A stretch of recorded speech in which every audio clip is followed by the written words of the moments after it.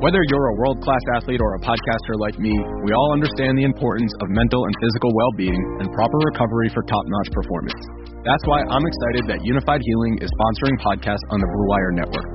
Unified Healing is a new and super innovative global network of wellness centers powered by Energy Enhancement System, or EE System. If you haven't heard of the EE System yet, then you'll want to listen up.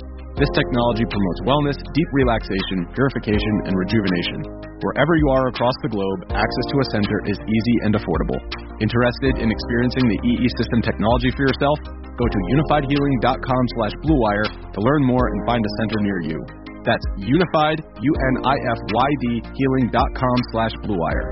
No material or testimonials on the Unified Healing website are intended to be viewed as medical advice or a substitute for professional medical advice, diagnosis, or treatment. Always seek the advice of your physician or other qualified healthcare provider with any questions you may have regarding a medical condition or treatment and before undertaking a new healthcare regimen, including EE System. This podcast episode is brought to you by Coors Light. These days, everything is go, go, go. It's nonstop hustle all the time. Work, friends, family, expect you to be on 24/7? Well, sometimes you just need to reach for a Coors Light because it's made to chill.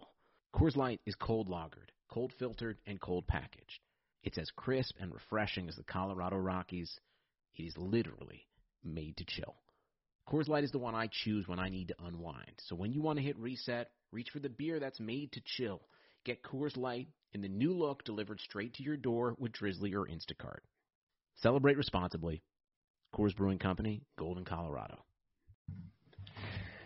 How's it going, everyone? This is Tyler Dunn with Go Long. Hope you're doing great out there. Thank you so much for making this podcast a part of your life. I'll be joined by Jim Monos tomorrow for our regular scheduled podcast this week. In the meantime, figured I'd share my conversation with Coastal Carolina head coach Jamie Chadwell. Hopefully you've had a chance to read our story at Go Long on Coastal Carolina and kind of how they've really built a powerhouse from scratch. College football is a monopoly. Let's face it. We know who's going to win every year. So I was just kind of fascinated by that dynamic on how a team somehow tries to survive and thrive when we kind of know who's going to be in that playoff at the end of the year. And I think that down in Coastal Carolina, Chadwell has really built up something that could last. And this really could be football's version of Gonzaga, a small school that finds a way to compete year in and year out. So if you can, check that out. And be sure to subscribe, 7 a month, 70 a year. We're going to have a lot of stuff next week for the draft. You can get all the detail at golongtd.com. We're going to be zooming throughout the draft, special guests, Thursday, Friday, Saturday. Hope to see you there. Any questions, hit me up on Twitter, at Ty Dunn, email golongtd@gmail.com. Here's my conversation with Jamie Chadwell.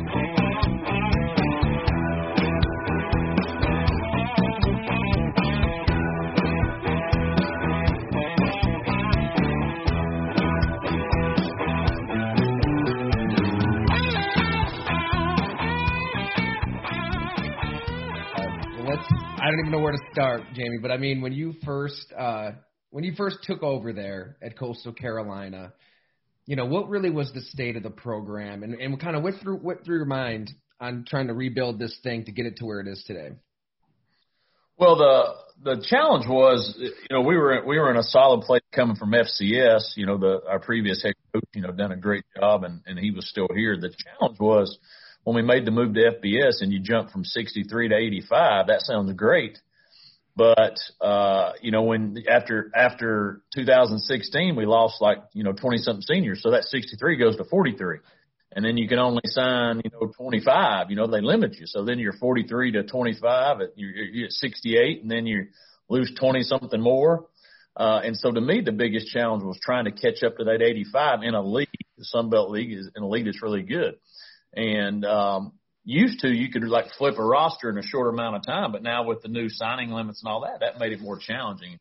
And the hardest part to catch up is your up front, your offensive lines and some of those, and trying to just get those. And so I knew that was going to be the biggest challenge when I got here. Not necessarily the discipline and all those things. I felt like we had internally there was a solid program in place, so there wasn't tons you had to do there. It was more so what can we do to give ourselves a chance to win while we build from a recruiting standpoint? Because that was the biggest, change from FCS to FBS is just one, the recruiting, the type of kid you're recruiting, and then two, who you're recruiting against. You're recruiting against people that have great facilities, great tradition, great resources.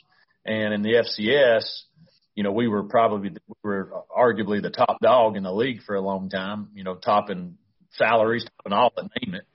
And then you go from the top to the very bottom, that was, you had to dig yourself out of that a little bit. And so that was mostly the plan, is how do we put ourselves in position to win with what we currently have, and then how do we try to build on what we need to do from a infrastructure and all those things. And you have a long-term vision for what you want it to look like and where you want to get to, and then hopefully you hit right on some of your players, when you get them. And I think we did hit on, especially our first real class. We hit on some pretty good ones that have paid dividends for us so far.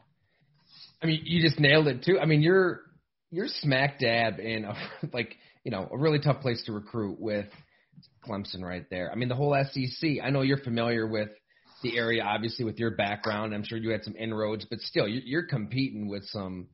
We're not just talking about schools are all over the country. This is the best of the best in the whole country. Where do you even start to try to convince a player to come over to Coastal Carolina when you got some of these other powerhouses kind of pulling at them too? Well, the hard part about that is, the good part is, we're in a great location. We've got a really quality school, good education, good academic reputation. But the challenge is, especially today, is it's what you've done for me lately and what have you done at this level. So no matter how good we were at FCS, but none of the kids cared about that at their FBS. They want to help. They want to know what you're doing now and how you can get me where you want to go. And so for us, it was more so we just have to identify players that had a vision for themselves too, and might be under recruited, maybe not have the size or strength, but we felt like had the intangibles that wanted to be a part of our program and help us build it.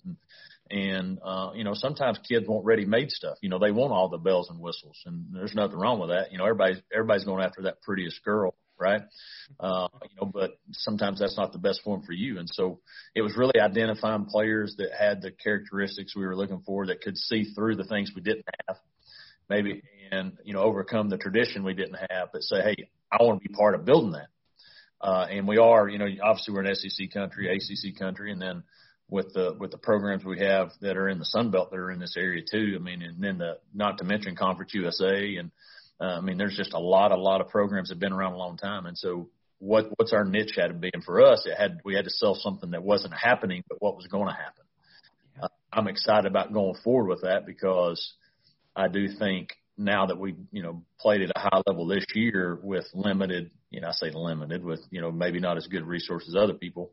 I'm going to say limited is probably not the right word, but it's helped showcase to these future recruits, hey, look what they're doing and look what we're capable of. And, but you have to find the right ones, and you can't hold out for, well, we need this to win. Yeah. Well, we're not that way. We just have to find the right people, and then we'll figure it out. And that's how we sort of did it. I love it. What is that niche then? What are those characteristics that you could sell then, like when you're sitting down and talking to some of these recruits?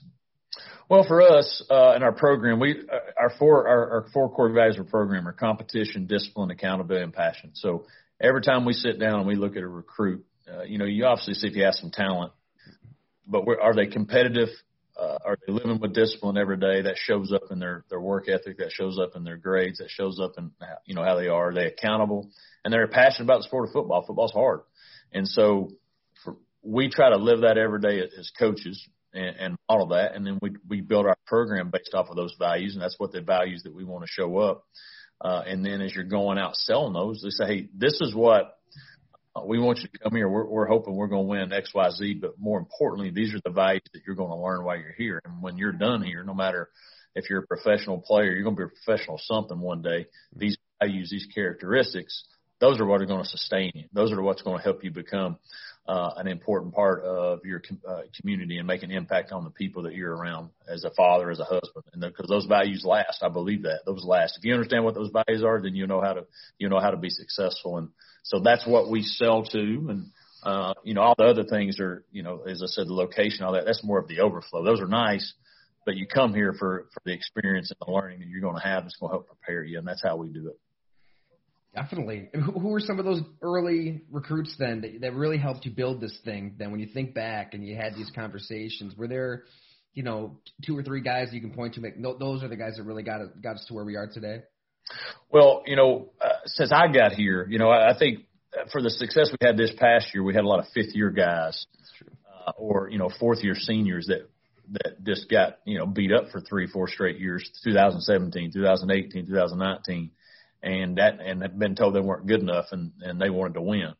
I think some of the younger guys that as I was making the transition to head coach, we signed the quarterback, Grayson McCall, and he obviously had an unbelievable year, but he was that 19, basically my first year season. He was a freshman that year. So somebody like him, a CJ Marable that just left, he came in as a transfer from PC. They lowered their program, and he bought into what we were doing, and he obviously ended up being a really good player for us. And then I think defensively, I think what was big is you look at Jeff Gunner was here, and then he left to go to NC State. And then he decided to come back even after we went 5-7 in 2019. He saw the direction our program was going, and he wanted to come back here and be a part of building what we're doing. And even though he got here before and then left, but he chose to come back, and by him coming back, that helped solidify our defense. And I think people like that, you think, hey, those guys helped set a good foundation for us as we're going forward to build it. And Javon Holly came in 2018 when we were trying to build something, and he had other opportunities, and he's our top receiver, and one of those things. So those are guys that I think of that have helped make an impact that could have went other places, but they bought into what we were trying to do. No doubt. And you had those moments too early on. I'm trying to think back, like you had a big win over, was it Kansas? Was that the first Power 5, Power 6 win that Coastal Carolina's ever had, right? Mm-hmm. I mean, that'd be a big moment. I mean, that was a lot of close games that year too. I mean, I think you're 5-7, but it's you see that competitiveness early on that kind of speak to just the fabric of an organization, of a program. Yeah, I think we were. Truth be told, if we had those intangibles the whole time, we'd have probably been 7-5 or 8-4 that year. We lost 5 games. We lost 5 games by a total of 24 points. Jeez. So if you have that discipline or you are accountable in all things, those 24 points could have turned the other way. And so our whole theme this year was actually 24. What we're going to do to overcome those 24 points, and our team completely bought into those values and living by that. And I'm a big believer. We had basically the same team from 19 to this year. Now the quarterback obviously played. He was pretty good, but it's basically the same team. We added a couple pieces here or there, but it was the ones that were here. The majority of the guys, the foundation said, no, this is how we're going to do things. We want to win, and we're going to do what's necessary to do it. And so you jump from 5 to 11, and then that's because you do take advantage of those little things. And I think they bought into that completely. And so I feel good about our program going forward. I'm not telling you we're going to be top 15 every year. I'm not saying that, but I know that foundation's strong now, and so they believe in what it needs. They know what it takes to win games here. Yeah, I mean, you proved it against somebody that could be the first or second player picked in the draft. I mean, how did you do it that day? I mean, we all watched it. That might have been the game of the year. Obviously, you beat the crap out of them. You guys were physical. But how did you guys really take it to Zach Wilson, to BYU, in that game, that win this past season? What did it mean for the program? Well, I think we had to limit, how many times he was on the field. So our whole game plan from an offensive standpoint was try to play keep away. That was one of them. And then 2, we wanted to be physical. And then what they typically did, they blew people out early. Most of their games, they were blowing people out. I think they had one game that was a game in the fourth quarter, and that was Houston throughout their season. And so we knew if we could survive the onslaught early, play a little keep away, we felt like we could hang in there with them. And we played a good game. Our defense was physical. We didn't give up just the big plays. They had to earn those things. And then offensively, we scored enough, kept the ball enough. I think we kept it almost 40 minutes. So he was out there only 20 minutes. And so that helps, help keep him off the field. And then, you give yourself a chance in the fourth quarter. And thankfully, they didn't have another timeout left, or that, they got the one. They went basically 92 yards. They needed to go 93, I think is what it was. And he was a heck of a player. But, to get ready for a game in a short amount of time like that is what we had. You really had to go back to what your identity is. And, we try to be physical on both sides of the ball, control the line of scrimmage, and hopefully not turn it over. And if that game, that's what we did. Yeah, I mean, did you see all those values that you were preaching, day one kind of come to life that night? 100%. Yeah. 100%. They competed every snap. We had no penalties exacted from a discipline standpoint. Everybody was accountable for their job. And I think if you watch that game, if you weren't a fan, you'd say, man, that team plays hard. They lay it on the line for each other, and that's what passion is, and our guys played hard for a purpose, and I think if you got to play hard for winning. Winning's not enough. There's got to be something substantial. And don't get me wrong, winning's awesome, but I think when you're playing for something bigger than that, then that's why you lay it on the line, and that's what our team showed. I think throughout the season, but that game, especially for the country, everybody took notice of it. You get out of that game, Jay. It's like, is there a party that's like, man, give me Ohio State, give me Notre Dame. give us that shot. Let's go. It was a pretty special day, and then you feel like you put yourself in position to maybe earn a New Year's Six game. We felt like we put ourselves through our regular season in a position to go over Cincinnati because of our record and et cetera, our schedule, all the stuff that they look at. And so we're like, hey, put us in there. Let's go see what we're about, and it obviously didn't work out from that standpoint. But yeah, we were floating pretty high after that game. There's only so much you can do. You only get so many opportunities at Coastal Carolina. You get, one or two of those games a year, if that, right, to just show the world and prove yourself beyond your conference. I can't imagine the pressure, as a player, of course, but as a coach to, every other team in every power conference. You got a whole season to kind of show what you can do. What's the mindset like? All right, we don't have a lot of those opportunities to kind of break through and get to that national stage and prove that we deserve those bowl games. Yeah, that is different here. You don't get any leeway, obviously, because most people don't know you. And we took advantage of COVID. We, this year I think we had 12 games, and if I'm not mistaken, I think 10 out of 12 were on national television. That's true. 10 times this year, Coastal Carolina was on some form of national TV, and people got to showcase, they got to see about our brand. But, we got ranked, I think, after Louisiana, week 4 or whatever it may be. Maybe after week 3, I can't remember. And I told our guys, hey, listen, here's the deal. We lose one time, it's done. We're never going to be ranked again. That's just the way life is. It didn't matter. And so I've tried to be upfront and honest. This doesn't happen to teams like us. Now I know COVID was different because there wasn't as many teams playing, so that helped. I get that, but I knew that, and you get one shot to try to stay in that limelight, and the only way we were going to stay in it was to keep winning. And then we're winning. We beat Louisiana on national television. That was a big one. Then we keep playing, we keep doing stuff, and then the BYU game being the game day falling in your lap, and I think that just sort of solidified the whole season for us from that standpoint, and really, for at least this year, hopefully next year, but made us the darlings of college football because it was unexpected. We were fun to watch. We were wrestling in the locker rooms and all those different things that people saw. But I think what it did is it brought some joy during a downtime, whether you were a fan of us or not. Yeah. You watched football, and usually it was a pretty good game. There was excitement. It was unique, and everybody was landing on the line. So I think we garnered a lot of fans outside of our region just that didn't know much about us, but saying, man, those Chanticleers, I love watching them play. Yeah, and you kind of referenced it here a few times, Jamie, like that specific type of player that you recruit, that you find, that you want for your program, because you can't maybe go to South Florida and get the dude with the 4.3 speed that everybody wants. So what are you looking for? Who is that player that you can really keep building with? Well, we'd love to have the 4.3, no doubt. Yeah. And that's what you push for. You're pushing for the best possible one, but they have to make sure they fit. What I do as a head coach is make sure I tell our coaches they got to make sure they fit the culture that we expect. And there's certain expectations. Our standard's high. And I tell people it's not easy here. We're not going to let you just come and cruise. You're going to be held to a high standard. Now we're going to have fun, but you're going to be held accountable for your actions. That's part of being a man. That's part of our philosophy of being a man. And so for us, yes, we love certain size or certain speed, but also I don't hang our hat on that because I know ideally if me and our team's recruiting somebody and the School X is recruiting, we're probably going to go to School X if School X is a Power 5 school or has more tradition right now.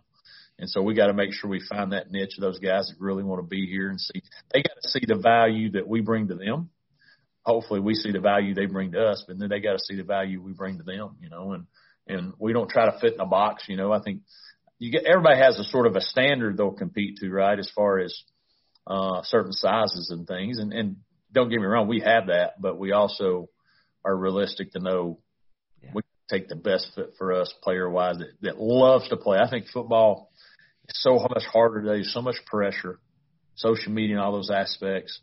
You got to find somebody that really loves to play the sport of football. I mean, loves it. Not enjoys recruiting, but loves that. And so we really spend a lot of time on those, finding, what makes them tick. That's such a good point. I mean, I can't tell you how many times I've talked to guys, even in the NFL, and they admit like they're just good at football, right? They might not love it. And it sounds cliche. We just assume everybody loves it if they're playing. It's not true, though. Like, it is hard to find that dude who really does eat, sleep, breathe this stuff day in and day out. Yeah, and the majority don't. But you can be really good at it and still, make a good career out of it. That's just how gifted some people are. But majority of us aren't that gifted, right? So you better have a love, a passion for it. And I agree, it's hard. I mean, football is the only sport in the world where you train more than you play. I mean, if you look at soccer, if you look at baseball, you look at tons of games all the time. Yeah. And don't get me wrong, they train for it, but their training is playing pickup games. That's easy. You can't play pickup football, and so you got to put the pads on and go out, and that's a challenge. And you're doing it in the hottest part of the time, right, throughout the summer and all that and stuff. But that's what makes it so special, because the commitment and sacrifice it actually takes to become a really good player, whether it's high school, college, and professional. That's why the bond is so strong, because you have to go through so much pain and so much sacrifice to reach a goal or reach something that you want to accomplish. And I think that's why you see the bonds that you do, unlike any other sport in the sport of football. Any telltale signs you look for when you're talking to these guys and building this thing up? Like, any tells, like, this guy, he might not really love it as much as this guy. I think you have to ask some pointed questions about what they love about it. Like, hey, why do you do football? That's one of the questions. Say, tell me why you play, and then I'm good at it. That's not a good answer, because then there's not. Now, someone will say, hey, coach, I love the hitting. I love the physicality. I love some will say, I love the bond of the teammates. Then they're in there for the right reasons. But I've had several say, hey, I'm good at it, and that's always a red flag, because you're not going to be the best when you get on campus. Your good's not going to be good enough at some point. Now, some kids are just so good at it, right? They're just, your freak athletes that are just, okay, they can maybe ride that for a while because they're just so gifted naturally. Majority of people aren't. And so those are some of the questions that you ask. And I always try to find out, what's adversity you went through and how'd you respond to it? Because if they've not been through any adversity at all, they're going to face it in football. You're going to face it whether you might not be playing, you might get hurt. There's a lot that goes on with that. And I always want to see how they respond to that adversity. If they said, hey, I went through this, and they can explain it to me, I think that's a positive. If they've never went through any, then for me, that's always perks my ears up, because then does that mean it's been easy for them, or, if they just lived a charmed life? Because all of us went through something.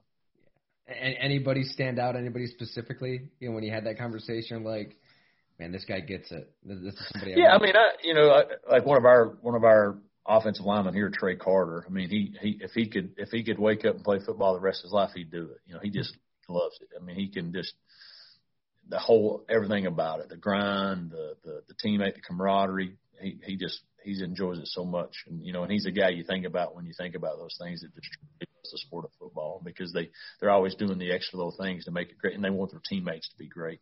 So he's somebody that sticks out to me. Love it. I mean, there's just something in the water out there day to day. I mean, is there anything that we missed that you guys are doing that might just be different as you try to really punch through and take this program to the next level? I don't know if we're doing anything different. The thing that we try to do, I think, as a coaching staff, and you've probably been around the sport, you either motivate out of fear, you motivate out of love, right? That's basically the two coaches there are. And I've been around both, and both have worked. Here we work hard on trying to love our players every day. It doesn't mean it's easy. It doesn't mean we're not on them. But I think if you build strong relationships with young people, and they genuinely know, hey, this guy cares for me off the field, then I think that creates a strong bond and a chemistry among your team. And then if you have that, then maybe you're not as talented as other people, but your culture's so strong that it helps you win some games you shouldn't. I'm not saying we're doing that differently than other people, but that's how we try to build it. And I think our players know that, hey, I am loved not because I'm fast or tall, because some of our young people, they've been maybe so good at football, people just let them have a pass because they're good, and they've never been held accountable. And I think if you love something, you hold it accountable, right? I believe that. And that's what we try to do. And I think our players recognize that, and they know that their experience here is going to be appreciated. I appreciate what they have to go through to be a college football. It's hard. And I think people want to be appreciated, just like coaches want to be appreciated, right? And so I think if there's an appreciation for what they have to go through, I think that makes your team better, and that maybe they can overcome some of their physical deficiencies because you're playing for a common purpose. Such a great point. Man, I don't have your schedule right in front of me. Is there one you got circled on the calendar? They're all circled. Yeah. They're all circled because guess what? We're circled for them this year. Yeah. Oh, that's true. Yeah, we're circled for them, so they all got to be circled for us. We don't overlook anybody. We can't. We have to win games because we have to play with an edge and a chip to go out and prove ourselves. And so this year it's going to be about that. But hey, you pick up the phone and give Saban a call. Dabo, come on, guys, let's go. Let's set this up. If the check's high enough, we'll go. The check's high enough, we'll go. You got a number? Just put it out there. Yeah. So if the check's high enough, I won't mention that right now. But if they want to pay us pretty high, we'll do that. So.